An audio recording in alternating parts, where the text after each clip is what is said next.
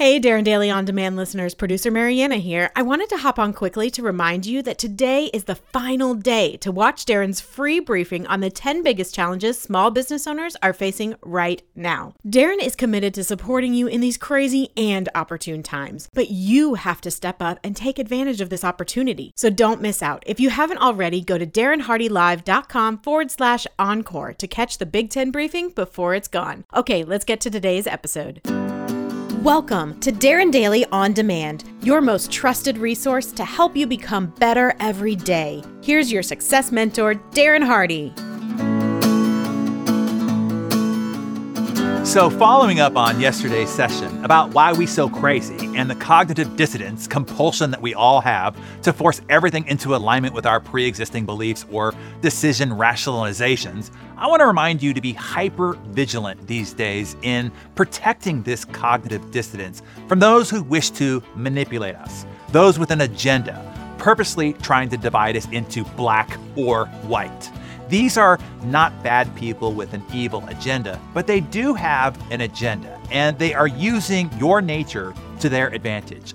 Political operatives use our cognitive dissonance to rile up and rally people. They draw hard lines of division and make the other the enemy, the evil one, the Antichrist, the existential threat to your virtues and values. They weaponize your fear.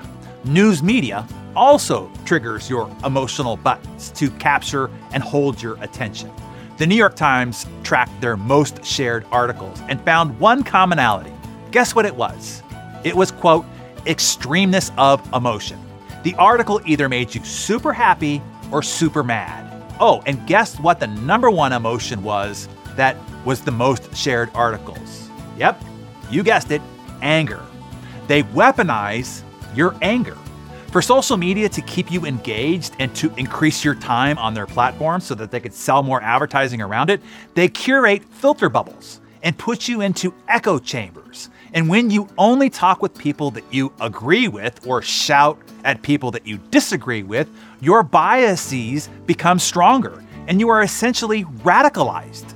They weaponize your tribalism. Don't let yourself be divided into black or white, Republican or Democrat, red or blue, liberal or conservative, Christian or atheist, family values or gay rights, pro-life or pro-choice, gun control or the right to bear arms, global warming or climate deniers, America first or immigrants, Black Lives Matter or the police, COVID health safety or the economy. Every one of those issues is far more nuanced and complex than they are presented, and most all of us will fully ever understand. I have three main messages here this morning. Number one, understand that there is always gray. It is never black and white. I'm not saying that you can't have or shouldn't have a position. I am saying to keep your reason and rational mind open along the way. Instead of identifying those things that you disagree with and immediately coloring it black or white, right or wrong, good or bad, start with those things that you do agree with. If you took the time to sit down, lay out the issue, hear the noble intention of each side, you would probably agree on 80 to 90% of the issues and ideas from the other side. Now, it might not be 80 to 90% exactly, but it will be a heck of a lot more than you thought. Our job is to focus on what we can agree on so that we can better collaborate on the rest of it. Instead of signing up for somebody else's ideology, have your own philosophy, have your own opinion. You see, I'm not a Republican or a Democrat, a liberal or a conservative, religious or atheist. I am a thinking, individually minded human being.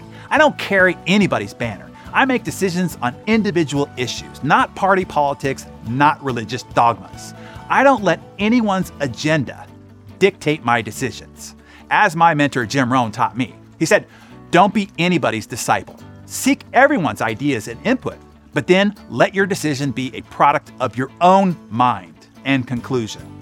I think that's excellent advice. Number two, there are human beings on every side. Start with empathy, understanding, and compassion. People really do the best they know how. They believe as they do for a reason. A lot of times, that reason was given to them. not one that they chose rationally. We are all victim survivors of our upbringing, our culture, and our circumstances. Have some freaking empathy. When you actually take the time to sit down and talk with people, you realize we are all pretty much the same. We love our families. We want to be happy, healthy, and have hope for the future. We want to be loved, respected, and valued. All of us. The great philosopher Sting sang it so well. There is no monopoly of common sense on either side of the political fence. We share the same biology, regardless of ideology. Believe me when I say to you, I hope the Russians love their children too. Let's remember, we are all human. We all struggle. We all fail. We all do dumb stuff. And we all do amazing stuff too. We all want to be successful and happy. Let's be sure that we see the human behind every issue.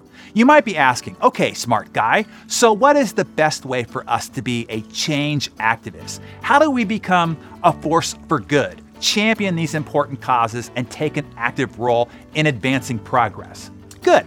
I'm glad that you asked. And that's number 3. Start with the man or woman in the mirror. We spend so much time criticizing and casting stones at others without assessing and fixing ourselves first. If you want to fix government, institutions, and society, fix your home and your business first. If you want to fix the environment, clean up yours first. If you want to fix racial discrimination, fix your own discriminations first. If you want to champion family values, be sure that you're living up to yours first. If you want freedoms of guns, speech, equal rights, be sure that you're honoring the freedoms of others first. If you want to champion pro-choice, start with better choices in your own life. If you want to champion pro-life, start with honoring other people's lives at every stage and every age. Is that going to fix all our macro problems? Nope, but it's a damn good place to start. Be the change you wish to make first. Then go back to number 2. See the human behind every issue that you wish to fix. Start with empathy and understanding. Then, if you want to tackle the macro problems, bump up to number 1. See the gray area. That is where you can meet to agree on the 80 to 90%.